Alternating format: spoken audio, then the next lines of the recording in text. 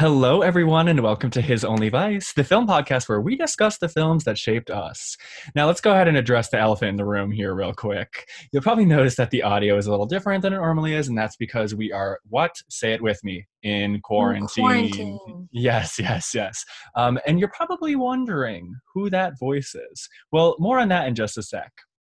The next few episodes, guys, are going to be this kind of weird computer long distance audio because I need to be 6 feet from everyone that I love. So with that being said, thank you very much to the following guests that we have these next coming weeks, and to all of you for putting up with the audio. I love you. I worship you. Thank you for listening.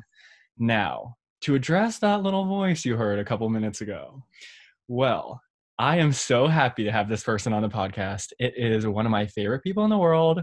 It is someone I've been having a psychosexual love affair with for the past, 7 years. And one time at a bar, I did announce that we had a threesome, but we did not have said threesome. That was a lie. Wait, ladies and gentlemen, please welcome Natalie Ortega. Hey, Nat. It's like really rude that this is the second time you've introduced me to a group of people by telling them the threesome story. And what he means is we had a love triangle. Never had a threesome. That's never happened. But thank you for clearing that up. Hey, Nat, how are you? I'm wonderful, Dylan. How are you? Good. How's quarantine treating you? I'm so bored. So thank you for having me. This is very exciting. Of course. I know there's truly nothing to do. Yeah, it's like you can like manically text all your crushes, watch a million movies, and what else? Nothing. Yeah, this is the only thing I have planned this week, other than like making English muffins with my mom and doing like Zoom game nights. Right. Which, shout out to Zoom. They really are connecting the world lately. Kicking butt. They're saving the earth. And did you hear about that like security problem they were having? That like people were interrupting Zoom meetings and like drawing dicks and stuff. Oh, the other day, my best friend tried to get into our Zoom like game night, and she accidentally joined a meeting of 6th grade teachers planning their week out. Oh, I'm obsessed. Well, they did update their security settings in this most recent update. So holla at you, Zoom. Exciting. Thanks for being here. Natalie, welcome to the pod. I'm so excited. Natalie has picked an amazing movie today, but before we get into that, we need to find out this girl's tastes. And let me tell you what, I could probably rattle off half of them, but I'm going to let her share with you. Now, what are some of your favorite movies? Other than the one we're talking about today. Save that. Okay, other than the one we're talking about today, if we're starting earliest, like my earliest movie that I can remember being like my favorite other than today, is the movie Uptown Girls starring Brittany Murphy and Dakota Fanning. That is an all-time favorite film of mine. May she rest in peace. May she rest in peace. Love Britt Murph. I also really loved, let's just do the elephant in the room. Let's just talk about it. There's a Timothée Chalamet pillow on my bed behind me. Yes. Call Me By Your Name is a brilliant film, not just because of Timothée Chalamet, but I won't get into it because I won't shut up. We love Uptown Girls. We love a smart rom-com. We love Call Me By Your Name. What else do I love? Those are like my two. Like if I could give you just like a real eclectic mix, those would be it. I love both of those choices. I haven't seen Uptown Girl in probably 15 years. When did it come out? Like 2004 maybe? Yeah, that sounds about right. Earlier. And I hadn't seen the movie that we're going to talk about today in over a decade. So I was very excited to revisit it. I watch it once a year, but when I was a kid, I would watch it like once a week. Oh, yeah, absolutely. Yeah. And so you did give us a little tease of Mr. Timmy C. Who are some of your other favorite movie stars, Nat? Oh my gosh. Dakota Fanning was like my first, I would say if I had to pick somebody, I would pick her over little Timmy Tim, but. Oh, love that. Dakota Fanning, I think she's stunning and super talented. Timothée Chalamet. I think, oh my God, why am I blanking on his name? He won for Whiplash. J.K. Simmons. I can't even talk about him. He's so good. Yeah, J.K. Simmons is amazing. Yeah. Woody Harrelson's amazing. I really love taking Timothée Chalamet out of the picture because that's just a weakness of mine that we don't have to talk about. Like those like incredible hilarious character actors who then like turn around and will break your heart, and just like those are true Renaissance men of and women. There are women who do the same thing, but like somebody like Steve Carell even is like one of the most talented actors. His performance in Foxcatcher literally ruined my life. Stunning, beautiful boy. And you know what, Timothée Chalamet was not, he is not who I watched in that movie. Like Steve Carell made that movie watchable. So good. So good. What was I gonna say? I also love, to harp on Brit for a second, I earnestly love 8 Mile. Despite the weird ass tribute they did at the Oscars this year. Oh my god, I almost forgot about that. Yeah, remember that? TBT. In the moment I loved it, and then afterwards I was like, what? Right. I get why half the audience was so confused. Yeah, we were all like Billie Eilish / Marty Scorsese in that that moment. We were like, what? Yeah. Love that. What about some lady actresses?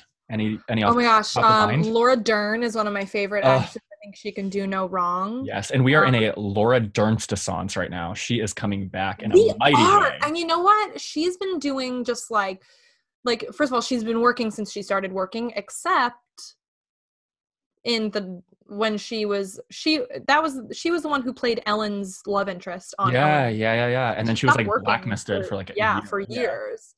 And by the time we were watching movies and TV, like actually, she was back. You know, back and better than ever. Yeah. But Laura Dern, I think, is just like an unstoppable. Like she can do no wrong. Yeah. Like she could poop in the middle of the street, and I'd be like, that is art. Yeah. She's a really big one for me. You know who I didn't like for a long time, if I'm allowed to say? Of course. And then have recently watched their films again. Mm-hmm. Even the franchise ones that she's done, and I think she's so talented. Jennifer Lawrence, yes, I think was just like forced down our throats very, very quickly. Yes. And that's like a way to make me not like someone. But I like, have you seen Winter's Bone? Girl, of course. She's like stunning and subtle and heartbreaking in that movie. She's so good. Yeah. So I think that she's gonna be for a very long time a very, very. If you are following me on Instagram, I recently did a best franchise Oscar winner actor, actress, director, and me and Natalie had very similar tastes. We did.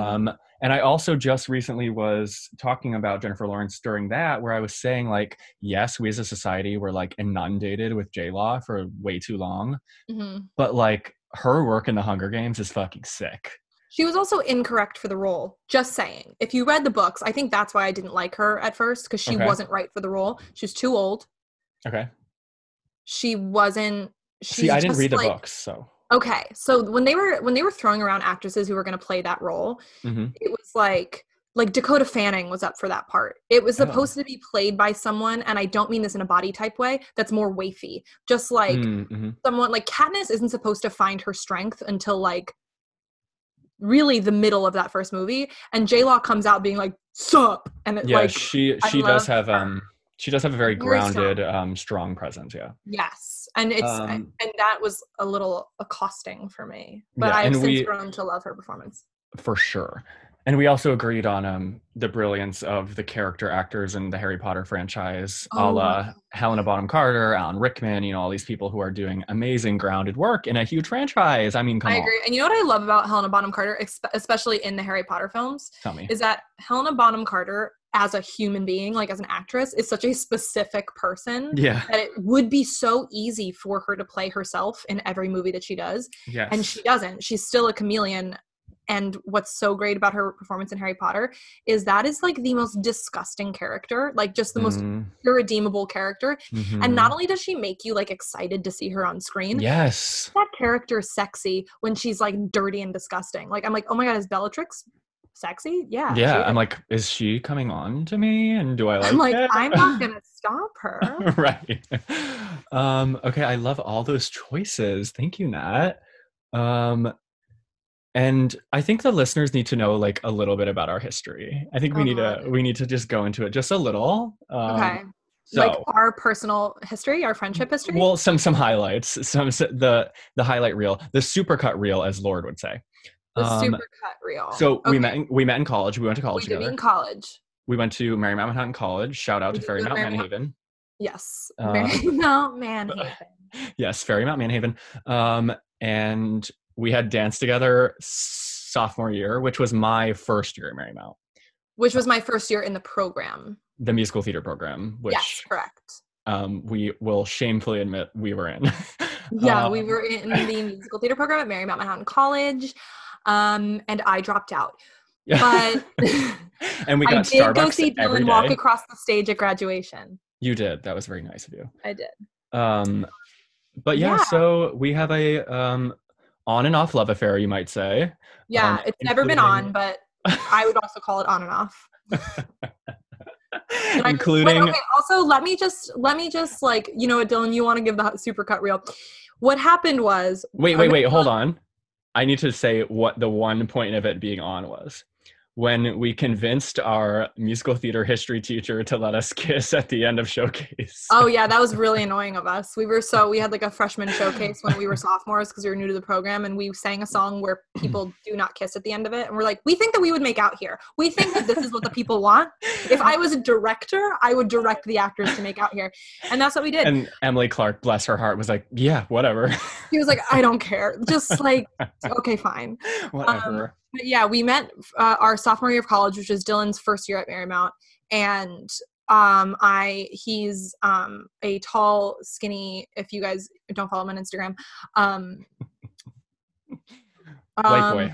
Yeah, but like in an effeminate way, and that is my bread and butter. And so I fell in love with Dylan, and I bullied him. He almost poisoned me with some almond pancakes once. Yeah, because I was do not paint me as the bad guy right here, because I was trying to be sweet. I was trying to, because I didn't eat dairy. Yes, Natalie has a dairy allergy. And so I was like, hey, I'm gonna make us pancakes before this party. I'm gonna use almond milk. And you're like, that's cute, but that'll kill me too because I'm allergic to nuts. And I was like, sick. So I was like, okay, but it's on. And then we we're off again if you guys are listening still. And yeah, if you haven't absolutely told us to shut the fuck up and haven't turned us off, we are BFFs. We're now off again. We've broken up again. We've broken up, but we are still in love forever. Yeah. Anyway, Natalie. Yeah. Rach, which sometimes I call her Rach. So if you guys hear me call her Rach, it's the same person. What movie did you bring for us today? Listen, I brought a couple to the table, and you picked one out of the three that I presented. Yes, ultimately. And I'm so happy you did, because it was my most earnest choice, and it is School of Rock, starring Jack Black, 2003. Motherfucking Rock. Okay, Nat, we are going to jump into School of Rock. And for just for those of you who are unfamiliar with the film, which if you're unfamiliar with this film, I know I say it a lot, but what? Literally how? See yourself out. Right. Just a little rundown. So this movie was released in October of 2003. It was directed by Richard Linklater, which I actually didn't know until my revisit, which is crazy because he also went on to direct like huge, well, I don't know if huge is the right word, but like critically acclaimed art house films like Boyhood and the Before trilogy and such. Most recently, he just did Where'd You Go, Bernadette with Judy Greer and Cate Blanchett. It was written by Mike White, who is the guy that plays Schneebly. And it was produced by Scott Rudin, who is a name floated around in Natalie and I's life a lot. That makes sense why it went to Broadway then. Right, because he produced a lot of Broadway shows that both me and Natalie have been in callbacks for a million times. Because moving on from that, to go to Broadway? Right. And then it starred, as Natalie was sort of saying before, it starred Jack Black. It also had Joan Cusack, Mike White, Sarah Silverman, and it had iconic turns that we cannot ignore from Adam Pascal and Miranda Cosgrove. Like literally? Miranda Cosgrove in her most iconic role ever. No, truly though. No sarcasm. Truly. It went on to gross $131 million worldwide, almost 4 times its budget of $35 million. And that made School of Rock actually the highest grossing music-themed comedy of all time until it was overtaken in 2015 by Pitch Perfect 2. Wow, by Pitch Perfect 2? Wait, hold on. Excuse me. Did you just say Pitch Perfect 2? Dose, the sequel. The word pitch came out of your mouth and I went, that makes sense. And then you said 2 and I said, that makes no sense. If you guys could have seen the whiplash Natalie just had, which we have quite the connection to the Pitch Perfect franchise, but we won't go into detail on that. Oh my God. It then later spawned a television series for Nickelodeon that ran from March 2016 to April 2018. I have not seen any of that. Have you seen any of that? What did you just say? Right. So it was on Nickelodeon from 2016 to 2018. I had no idea. Three full ass seasons. And then it became, as we were hinting at earlier, a Broadway musical that starred Alex Brightman in the Jack Black role that ran on Broadway for about 3 years and about 1,300 performances. And did he win the Tony for that? He did not, but he was nominated. Oh. It now has an Australian sit-down production, but with, COVID, it just ended the US tour, and I don't know the fate of the Australian production. But anyway, it went on to be super successful, spawned all sorts of spin-offs based on the material. And I figured now we can just jump right in, Nat. Let's do it. So it starts with Adam Pascal singing, which if you don't know Adam Pascal, he is the original Roger from Rent and a huge influence on me personally. And another fun factoid about me and Natalie's friendship, let's see if Natalie even remembers this, is sophomore, junior year, I sang a birthday version of Your Eyes from Rent. Do you remember that? Oh my God, you did. You posted it on my Facebook wall. Yes. So if anyone wants to stalk us, you can find that video somewhere. Wow. Right. You did. I will say, Adam Pascal, if I'm trying not to give away like things I'm going to say later, but Adam Pascal was like such a sexual awakening for me, like starting in 2005. So like then to go back and rewatch this movie after I'd already been like, oh, like now I'm a woman. I was just like, oh my God, he has a mullet. And I still would kiss his face. Also, what I will say about this is that he is so good in this movie. Literally so good. The stakes are so high. He's screaming the whole time. Also, like, read between the lines, Theo, and he puts up the 3 fingers. My favorite thing is the first time you see Adam Pascal off the stage and they're in that little rehearsal space. Yeah. That song that you end up hearing at the end, no one knows the real lyrics to that song because the only thing people remember is Adam Pascal singing, I'm heartsick, I'm hungry. Yes, exactly. Like singing the chords out. I'm obsessed. I almost just dropped my microphone because I love Adam Pascal so much. Literally him like shirtless doing this weird belly dance turn. No, you're thinking of a different. Oh, that's the other guy. That's the other guy. You're right. Spider. Heal me, I'm hungry. Whatever it is. Hungry for energy. Yes. Yeah, I love him. What a way to open. We love that. And so basically the premise of this movie, guys, is Jack Black plays a character named Dewey Finn, who is sort of like, this energetic, down on his luck, balls to the wall, stick it to the man type guy who's really into rock. Yeah, he's sad. Great. He's sad. He really wants to be a rocker, but Sarah Silverman's character, who's the girlfriend of his roommate Ned, is like, you need to get a job and pay rent and da-da-da-da-da. So he takes a job as a substitute teacher pretending to be Ned. He enters this contest called Battle of the Bands with the plan to use the kids from his substitute class to win this competition. Because they're all excellent musicians. Exactly. He sees them in music class and he's like, we're starting a band. So what I will say is, real quick if I can, go off. I rewatched this movie last night just to like brush up. Same. As if I needed to. And I will say it is the first time that I watched this movie all the way through. And by the end, when he gets found out, I'm like, ooh, like, yeah, this is really fucked up. Yeah, like this is like if I was a parent, I would light this man on fire. Yeah, like the social situation is not good. It's really bad. But anyway, keep going. So that's sort of the premise. A lot of it is filmed in like the New York City area where me and Natalie live. Filmed at Wagner College, right? Yes, the main like Horace Green is filmed in like the main hall of Wagner College, which is on Staten Island. Nat, do you have a favorite part of this movie? Oh my God, I have multiple favorite parts of this movie, but if I had to distill it down, there are a couple moments that are, it's hard to pick a favorite, but the ones that like stick with me as like things that I quote. One of my favorite moments is the like, I know it wasn't, but what I like to think of as a one take go of Jack Black doing the, you think you can kick me out of the band chimes, Freddie, like when he does the whole he's teaching them the song for the first time and he's just jumping around like an absolute insane person. Yeah. That's one of my favorite moments. I think one of the most iconic moments is when he's pulling the kids up one by one and like testing their oh yes, I love that. He's got like Lawrence on the piano. I think you see that's called a G. Just the G that I just taught you, and she's just like, I was just playing. Right, like a full cello. Yeah.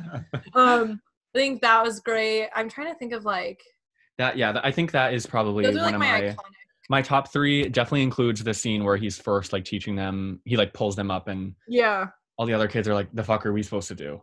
Oh, the one little kid who goes, "You mean we're not in the band?" I know. So cute.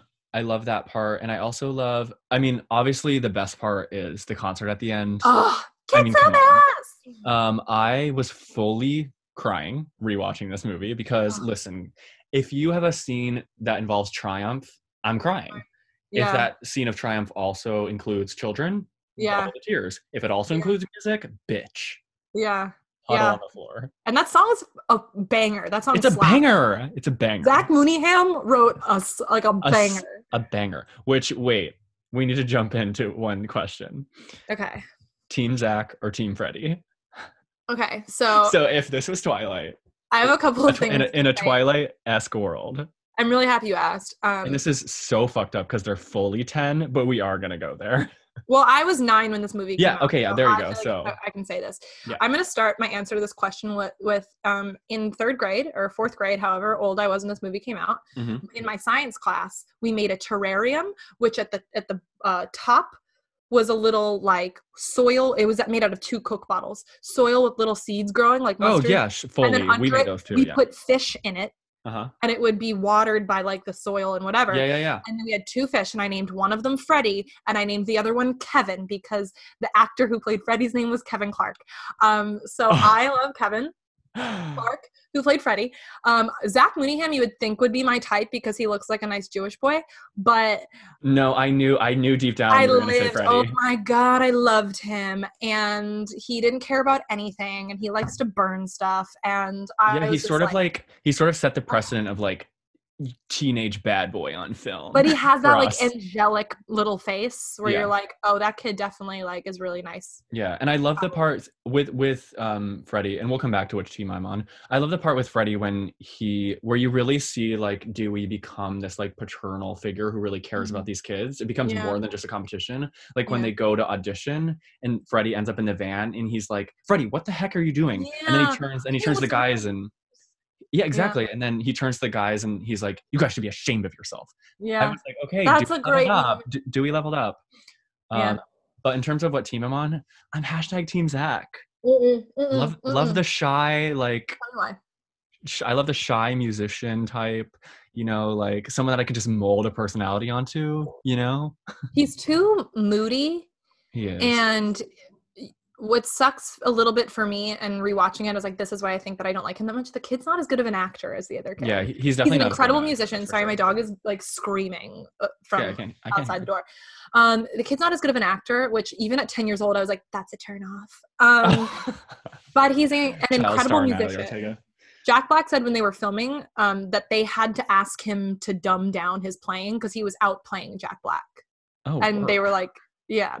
But that kid has gotten like 2 DUIs and got arrested last year for stealing a bunch of guitars. And I think I might be Team Zach, you know? So I'm like, yeah, get yours. Yeah, fully. Get in there, Lindsay Lohan. I also die for the scene, to go back to like the audition scene or like assignment scene or whatever. I love when the girls are auditioning or like showing their singing voice.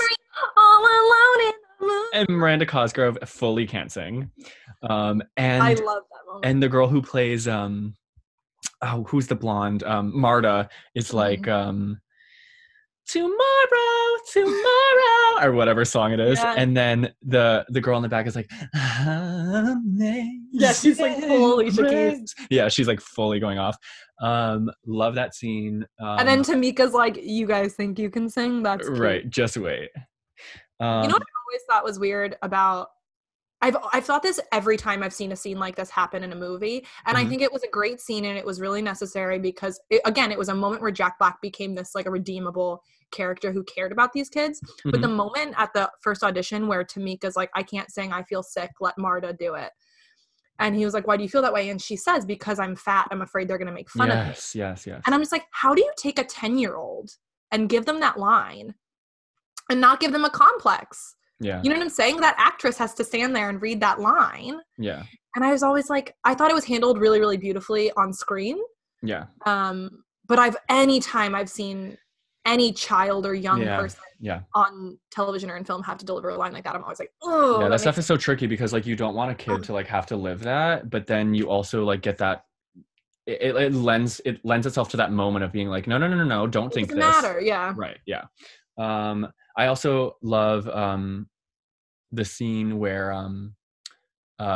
Joan Cusack and him are at the bar and she's dancing to Stevie Nicks. Yeah, and like the continuity of the Stevie Nicks lines from before and how she's like, oh my God, I love this Fleetwood Mac song. And it's like, it's Edge of 17 and she's like absolutely going off. And then he's like, no, I think you're really cool when they're in the van. And she's like, really?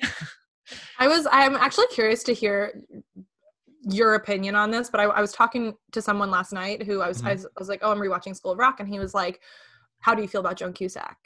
And I was like, in general or in the scope of this movie? And I was like, so in this movie, I think there could not be a more perfect person playing this role. Yeah, she's perfect. She is flawless from start to finish in this movie. I'm not a huge Joan Cusack fan in general, but fair. In this film, she is like, there is not a single person who could have done it better. Yeah, like that moment where she's like scolding that little girl and she's like, it's all right, Emily, don't cry. Yeah. Would you like a hug? She yeah. like screams at her. And the girl's like, ah! Yeah. I love Joan Cusack since she was like geek girl number 3 in 16 Candles. Right. But yeah, I thought she was perfect in this movie.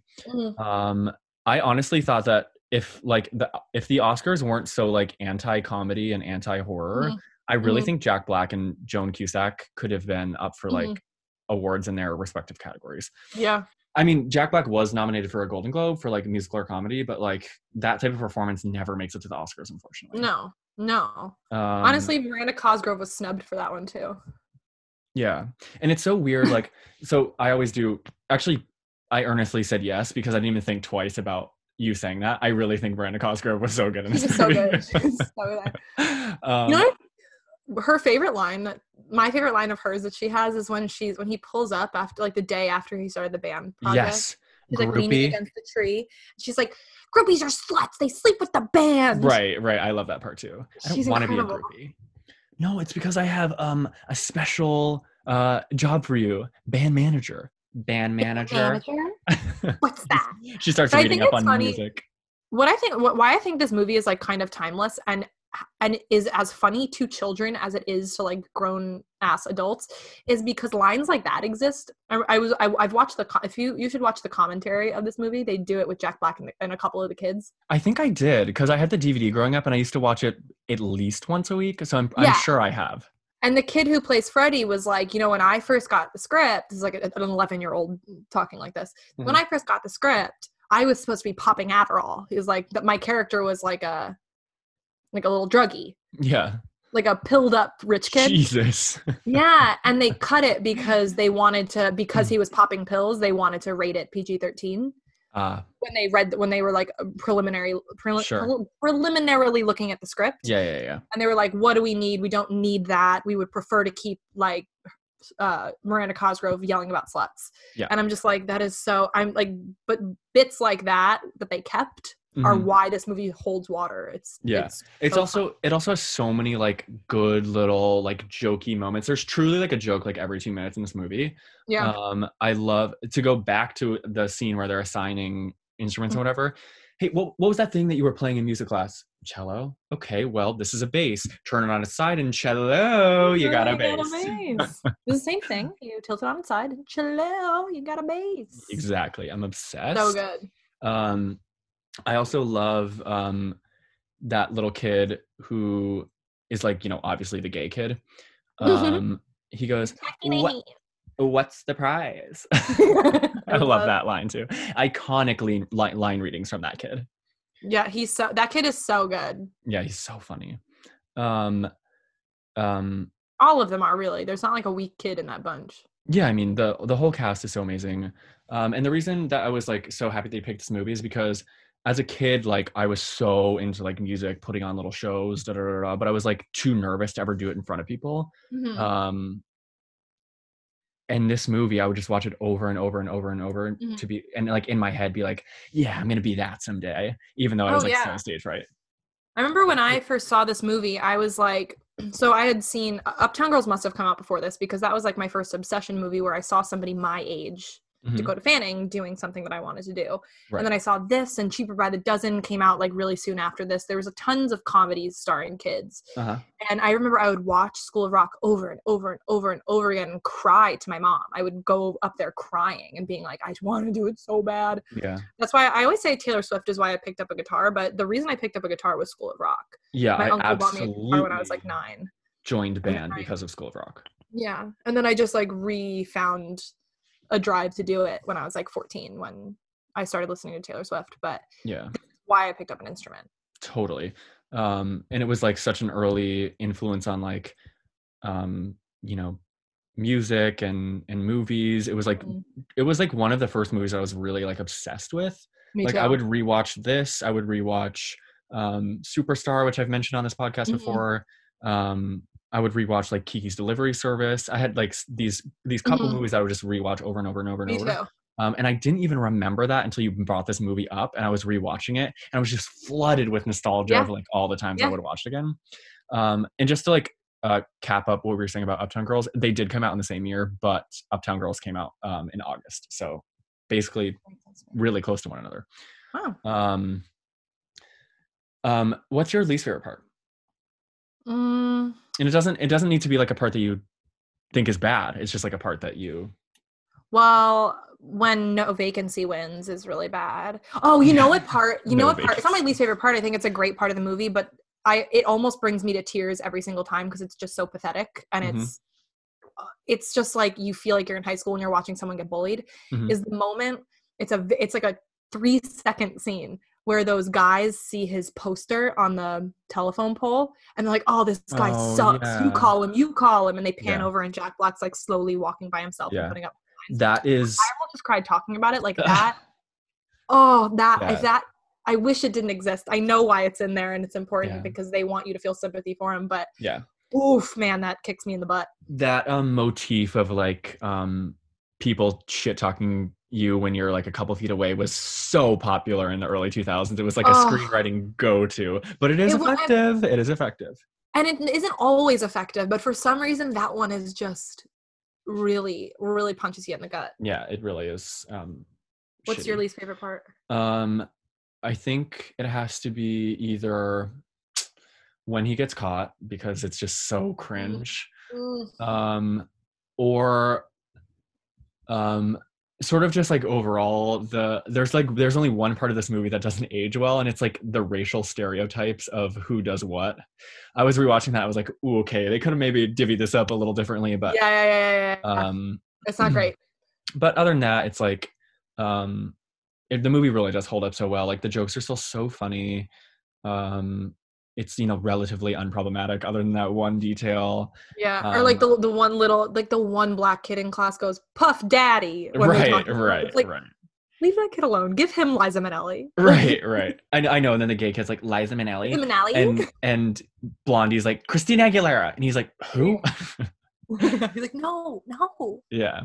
But in terms of like, I really do think it's constructed really well. Like in terms of like, emotional stakes and screenplay and what have you. Like it's in the exactly right order, like the way that it plays out. The tone is perfect, the pacing is perfect, and it amounts to like such a triumphant moment. And I think a lot of that has to do with like A, the kid's chemistry with Jack Black, B, Sarah Silverman being such a bitch that like you actively root against her. Oh my God.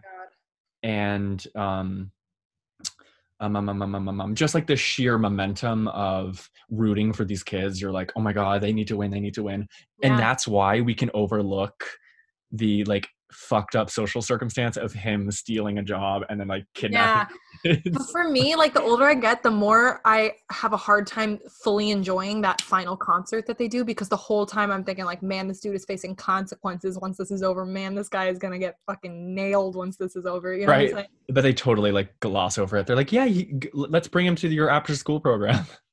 Can I just thought something popped into my head and I forgot it when we were talking about favorite parts. If I can just add one moment of what, also this is why I'm Team Freddie, because this kid is like a little comedian, is when he was, when Dewey first comes into the classroom and he's like, I'm hungover. Who knows what that means? And one kid goes, it means you're drunk. And he goes, no, it means I was drunk yesterday. And Freddie goes, it means you're an alcoholic. Yeah. No one comes to school hungover unless they're an alcoholic. Dude, you got a disease. Yeah, I love that. That kid, like his whole delivery, his back and forth, it has to be hard. And maybe because they're kids, they don't know to be intimidated yet. But it has to be intimidating doing a 2-hour comedy with Jack Black. I know, right? Right? One of the funniest men truly in the game. And I think it's so, especially at that time. And he was like doing brilliant physical comedy. So like for them to keep up. But that's another thing that like speaks to like the, imagination of children, is they're like so untainted to just like go there. That they're like, oh yeah, Jack Black, he's fun. Let's go mess around with him for 8 hours on a set all day. Right. Yeah. And then obviously, Summer, Miranda Cosgrove Summer, has iconic line after iconic line. She is the most iconic part of that film. Yeah. And I also love so I think what's also so smart and what works and why it holds up so well is that there are like little comments on society throughout the way. Like at parents' night, Zach's dad is like, he wanted to be this, that, and the other. Now he tells me he wants to be a musician. And like the vitriol that he spills when he's like, oh, my kid wants to be a musician. Absolutely not. It's like such a good comment on like what our parents think, not our parents necessarily, but like parents in general think that their kids need to be, or like the devaluation of arts and artists in the world. And now that's like, now is such a good time to talk about that, because everyone is getting their entertainment right now from artists. You are stuck in your room begging for artists to deliver TV shows, music, podcasts, what have you. And so the two groups that are being leaned on the hardest now are like taking out healthcare workers, because obviously not all heroes wear capes. We'd all be dead without them. But as far as like day-to-day stuff for people who aren't sick, artists are getting leaned on, and people who are essential workers who aren't healthcare workers, who are being paid below a living wage and are the only ones who are told they still have to be going to work. Exactly. So I think that's really, School of Rock talks about that, and in a huge way. But seriously, that arts thing, that moment with Zach and his dad, very, very close to the end of the movie, because there's another one earlier on where he's by the car and he's like yanking him back and like, he's like, no more rock, classical. And that moment, and then the one in the classroom where he says, oh, my kid wants to be, all he can talk about is being a musician. And then at the end, I love that they don't leave that dad. You don't worry that even after this amazing performance, Zach is going to go home and be stifled, because they let the dad have a moment where Lawrence's dad goes, oh, your son is very skilled. And he's like, thank you, so is yours. And like, you can like tell that they're like really, really proud of their kids. Yeah. Eventually, once they get over their own like biases and prejudices that were like so implemented in their generation, especially, that you like sort of are like, okay, great, now Zach will get to be an artist and that'll be that. Right. And then the other thing that I love is like the comment on like sort of this like private school 1% type culture, where they're all screaming at Joan Cusack. They're all, who plays Rosalie Mullins, the principal. They're like, the security of our children, blah blah blah blah blah blah blah, and the kids are fully just leaving. So like they're all pissed about like the safety and security of their children, and they're leaving right under their noses. So I love that too. I think that like little things like that would make this movie so smart and make it so lasting. I agree.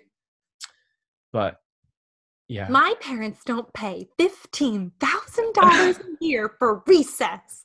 Summer is going to be that mom. She can't wait to be that mom. Oh yeah. Yeah. God, what an icon! I know I've said it 15 times, but what an iconic star turn for Miranda Cosgrove. Amazing. This movie got her iCarly, and I don't care what anyone says. Yeah. Absolutely. I also love Drake and Josh. She did Drake and Josh in between. Okay, sure. I love when at the very end, she's on the phone. She's like the new manager. And she's like, well, then stop trying to lowballing us. Yeah, I love that. Do you have any other little moments that you love? I think I do. Hold on, I wrote things down. Yeah, it really is so funny. It has so much heart. I think like moments that are really funny are like, there was one that I wrote down. I don't know why I wrote it down, but I guess when I was watching it, when he's giving his the man speech. Yes. And he has that moment where he's like, the man ruined the ozone. And it kidnapped Shamu and put her in a chlorine tank. Yes. Going on and on and on. And then the one kid, I just love the quick moment where the one kid goes, hey, Miss Mullins, you're the man. Thank you, Frankie. Yes, I love that's another thank the you. way where she's just so perfect. Out of touch. Yeah. Because that's also commenting on like the out of touchness of like old rich people. In positions of power. Right. Yeah, so glad you brought that up. That's why you wrote that down now, because you knew I was going to talk about that. Yeah. Connected as always. Okay, now another part that I love is when in the earnest moment when he's like talking about how much he's loved taking this substitute job or whatever, they of course can't have it earnest for too long. They write in a joke where he says, this is the best school I ever teached at. And I'm just like, that is good joke writing. And they end that whole speech with him saying, I've been touched by your kids and I'm pretty sure I've touched them. And then all the parents like, what the? Yeah. And then one other thing that I absolutely love is you were talking about how like there's certain things that you catch like as an adult or whatever. The part where he's fucking monologuing the greatest love of all. I would not have gotten that as a 10 Oh yeah. Whitney Houston song.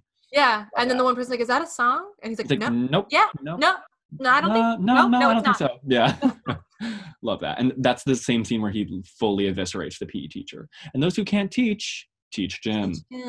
But the one in that scene is where he's talking about he's like, I didn't get the gig, who did? Yo-Yo Ma's cousin, Little Nepotiz. And I, growing up, my whole life thought Lil Nepotiz was the name of like Yo-Yo Ma's cousin, and he was just like a rapper or something. I can't. He just means nepotism. I didn't even know who Yo-Yo Ma was. That's another joke I didn't get until I was an adult. Yo-Yo Ma's cousin, Lil Nepotiz. Addicted. I also love, speaking of like fun lines, when they're in the apartment and, Sarah Silverman and Ned and Jack Black are like talking about, being cool and, what's cool these days. And Ned is like, Dewey, I'm not a satanic sex god anymore. I'm a working stiff, and that's cool. And you're like, is it? Come on, man. Yeah. He goes, you're not a teacher. You're the blood-sucking incubus from maggot death. Wow, you really can still quote this movie. Go off. Yeah, top to bottom, baby. Top to bottom, baby. But yeah. But what I was like, this is the first time I've seen this movie in like 2 years, and even then, like it was before that. I would watch it a million times before that, but it's so funny that this is such a blockbuster film that I feel like people connect to like it's a cult film. Do you know what I'm totally saying? Yeah. Anybody that I've spoken to about School of Rock responds like no one else has ever seen it before. Yeah, I mean, I think it was huge for our generation especially, because it was so big, like when we were literally the age of the kids in the movie. And it also is like whenever you have like this sort of big broad comedy in any sort of sense, right? Like in School of Rock, it's like Jack Black's physical comedy. In Christopher Guest movies, it's the improv. Whenever you have like something extraneous or out of the box like that, or larger than life is what I meant to say, not out of the box, larger than life. I think it is always the makings of something that feels like a cult classic. It's like, because it's just like so many of Jack Black's films are just like honestly not that good. Yeah, I agree. You want to watch them anyway because he just makes. Yeah, he's very infectious. He's funny and he's magnetic, and you want to watch Jack Black. So like something like Nacho Libre, which is a total cult film because it was like not as successful as But it is. But a lot of people who love Jack Black can quote that film as hard as they quote School of Rock. Yeah. But I think people like something like School of Rock because, like you said, there is that like there's something like not super realistic about the character or about the world or about the circumstance. and it makes people be like, oh, this is something that not everybody connects to. But in this case, it is. It's just something that everybody connects to so strongly. It's a movie that makes you never forget how you felt watching it. Oh my God, yeah. So love that.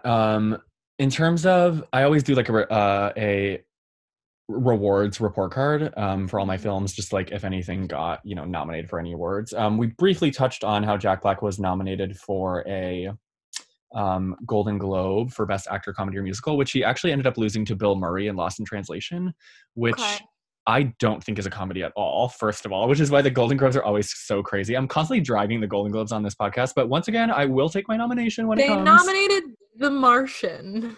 Right, as a comedy. Yeah. But it's so crazy that Jack Black, who's doing incredible physical comedy, can lose to Bill Murray in a Sofia Coppola movie about the trials and tribulations of being lonely in Japan. Yeah. Like, oh yeah. How the heck? But I always laugh about that. And other than that, it was snubbed by the Oscars, of course. But it did win an MTV. Sense. Yeah, totally. This is not like an Oscar movie. But it did win a MTV Movie Award for Best Comedic Performance. So go off, Jack. Yeah. But yeah, so that's sort of the which is funny because it became, and honestly the Tonys are so different and they're political in a different way, but as far as nominations go, was nominated for everything. And I think a lot of times musicals and plays, whatever, but speaking about musicals, if there's a new musical in a season, you're getting nominated because there are only so many musicals every season. Yeah, totally. So I mean, also the musical was written by Andrew Lloyd Webber, so when you have that name on it too, it's like right. But I really feel like I'm not commenting on Alex Brightman's performance because I didn't see the musical. Mm-hmm. I heard it was amazing, but I feel like a role like that, like regardless of performance, you're getting nominated.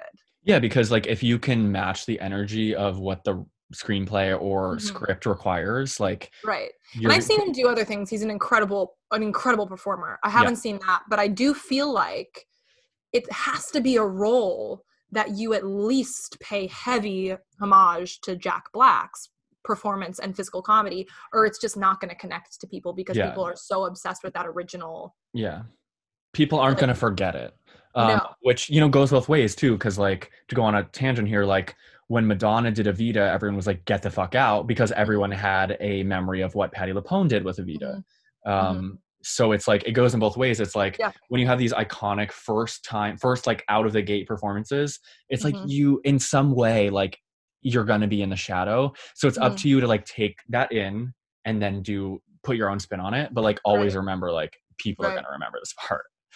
And it's nice, I think, for a show like that, like a show like School of Rock or a movie like School of Rock, is that there was enough time between the two projects that there was like a whole new like generation of kids. Yeah, there's a whole new audience too, who might know Alex Brightman's performance before they know Jack Black's, which is awesome. Right. Yeah. And same thing, like they could have seen Alex do the musical and then watch the movie and been like, who's this chump? Right. So yeah, I mean, that's a great point. Nat, if people liked this movie, what other movies do you think they'll love? Oh my gosh. Any suggestions? Yeah. I mean, of course there's the whole like musical comedy subgenre, like Pitch Perfect. Right. And where I would start, it doesn't center around children, but That Thing You Do, if you like that kind of like broad, like really specific character comedies, but that are also musicals, it's written by Tom Hanks, directed by Tom Hanks, and produced by Tom Hanks. And it stars Tom Hanks, but it also stars like a group of young guys. Do you know what That Thing You Do? Have you seen That Thing You Do? No, I haven't. Oh my God, Dylan! I know, okay, I haven't seen this. Quick little quip about it. Adding to my list. 4 young guys, they're all friends, write a song, and it becomes a one-hit wonder, and Tom Hanks manages them, and the song is called That Thing You Do. But it takes place in like I'm going to say this wrong. It's a I want to say the 50s, but I feel like it's the 60s. It takes place in that. Yes, in that like that time. Yeah. Yes. Turn mid-century modern whatever. Yes, and they're like, you know, there's like the more straight characters, and then there's like kind of like the broader, funnier characters, and it's just like if you like that kind of film, you will love That Thing You Do. Oh yeah, okay. I'm adding that to my list, listeners. I haven't seen it. Natalie stumped me. I obviously like Pitch Perfect is one that. I'm sorry, I just forgot that Pitch Perfect 2 is the one that dethroned School of Rock. I know, can you believe? I think it's because it the first one gathered like such a following that when the second one opened, it was like everyone rushed to see it. Listen, Pitch Perfect 1 is almost a perfect film. Oh, it is so an funny. Incredible film. Yeah. Pitch Perfect 2 is so bad. I don't even remember. I can't even differentiate 2 and 3, to be honest. Which one is Haley Steinfeld in? That's Pitch Perfect 3. That one we don't talk about. Okay, that's the one with Flashlight or whatever. Yeah, I get. Okay. Yes. The one that Haley Steinfeld sings. So, right? What's the premise of 2? Pitch Perfect 2. I don't know, but I remember there's a scene where Becca's working at it's their senior year, and Becca's working at like a record label, and Brittany Murphy. Oh, I'm so sorry. Brittany Snow. Brittany Snow, thank you. Mm-hmm. Her character is like held back, and right, sure. And Anna Camp's character runs like is it a Jesus camp? Like, what is it? I don't remember. She runs some sort of like outdoor, some bizarre thing for her character, because that character would have never gone on to do that. But isn't there a scene where Rebel Wilson and Adam Devine kiss like in a gazebo? Yes, okay, they have a romantic, which is the only watchable part of that whole movie is the two of them. Okay, cool. Anyway, Pitch Perfect, obviously. Mm-hmm. I'm trying to think of like other music-centric. The one about the boys that start a band, it's becoming a Broadway show now. But it's like the young boys, it's an English movie. Oh, The Boys in the Band? No. Is that what it's called? Nope. Oh no, The Boys in the Band is Sing Street. Sing Street. Thank you. I was gonna say The Boys in the Band is a play, a very tragic play. No. Yeah. Also, watch that too, though. Culture. Yes, but no, absolutely. Sing Street is incredible, and that is like kids putting a band together and like learning how to. It's sweet. But yeah, in terms of like other, sort of broad physical comedy-esque things, I mean, anything with like the likes of Martin Short or Nathan Lane or Robin Williams, those will probably check similar boxes. I was just rewatching The Birdcage earlier, which, spoiler alert, it might be discussed in this podcast. And to see Nathan Lane do physical comedy is a fucking joy of all joys. It's like a free masterclass every time. It's like a free masterclass. So like if you like that sort of like Jack Black explosive style of physical comedy, imagine that even more refined, and that's Nathan Lane in anything. Yeah, like less chaotic. Like slightly less chaotic. Exactly. But Nat, do you have any final words or final things that you love about this movie? Facts, tidbits, stories? Only that the guy who wrote it, what did you say his name was? Help me. Mike White. Thank you. Mike White, who played Ned Schneebly, said that he wrote it for Jack Black. They were neighbors. And without telling Jack Black he was writing a movie for him, he just wrote the entire thing, pitched it to a studio with Jack Black's name attached, and had never asked Jack Black because he was afraid he would say no. And once the studio greenlit it, Jack Black was like, all right, fine, I'll do it. That's iconic behavior. And that's how we got here. Love. And here we are. What is it? 17 years later, talking about this movie. Oh, what a stood the test of time. It really did. I was just gonna say those kids must be so old, and I'm like, they're fully our age. They are just our age. Yeah. Yeah, I was 10 in 2003 as well. Yeah. Well, Nat, thank you so much for joining me. Dylan, straight up, thank you for having me. It was such a joy to revisit this movie. Remember, like, how much of an impact it had on me as a kid in terms of like, seeing kids be themselves and do what they love and be talented and be really good at it. Yeah. Being really good at something. And I thank you for that. Thank you for bringing this movie back into my stratosphere. Thank you for letting me talk about it for an hour with you. I don't think back into my stratosphere was what I meant to say. Atmosphere. Orbit. Thank you. Back into my orbit.